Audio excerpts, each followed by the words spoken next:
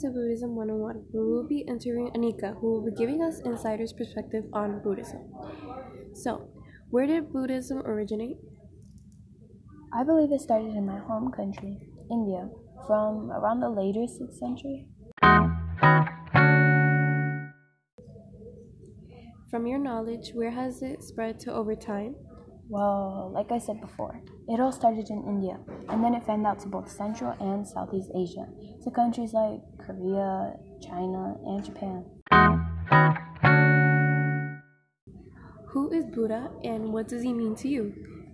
Buddha is the holiest of figures in Buddhism. He is not a god, but a human that once lived, and he understood how the mind works.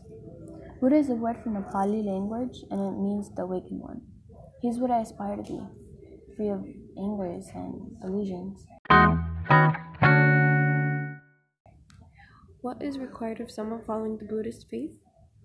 To act in self-consciousness of all your words and actions, rid yourself of any and all thoughts of greed and aspirations of obtaining material items, and replace them with generosity and wishing the best for others. Focusing on bettering yourself in the healthiest way through a faith that not only allows you to find peace with yourself, but with others, and gives you a sense of belonging.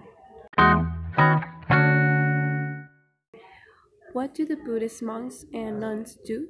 Men and women who dedicate the rest of their lives to poverty, chastity, and being obedient in order to fulfill Buddhism to its extremity. They tend to live in groups and let the communities provide them with all the material needs. A great example of this would be the alms round. They go around carrying a bowl which is to be filled with food by the people of the local community. What is nirvana? It's a state of peace and tranquility. We all strive for it during our prayers and meditation. Not many have reached this peak in their lifetimes, but it's not impossible. What does the Noble Eightfold Path consist of? Right view, right speech, right intention, right action, right livelihood, right effort, right mindfulness, and lastly, right concentration. This is the obligation of any Buddhist before committing to any sort of action or behavior. What are some of the divergent groups that follow your religious faith? Are there any other distinctions between them besides the different names? Well, there is Theravada Buddhism and Mahayana Buddhism. Theravada took place in Southeast Asian areas, whereas Mahayana Buddhism was in China and Northeast Asia. Why do the monks wear orange? Does it symbolize or represent anything? Actually, the proper term for the color is saffron, and it's because it's the only dye available to the monks of the earliest ages. And I guess it kind of just stuck as the traditional color, although those in Northeast Asia tend to wear more of a maroon-colored robe.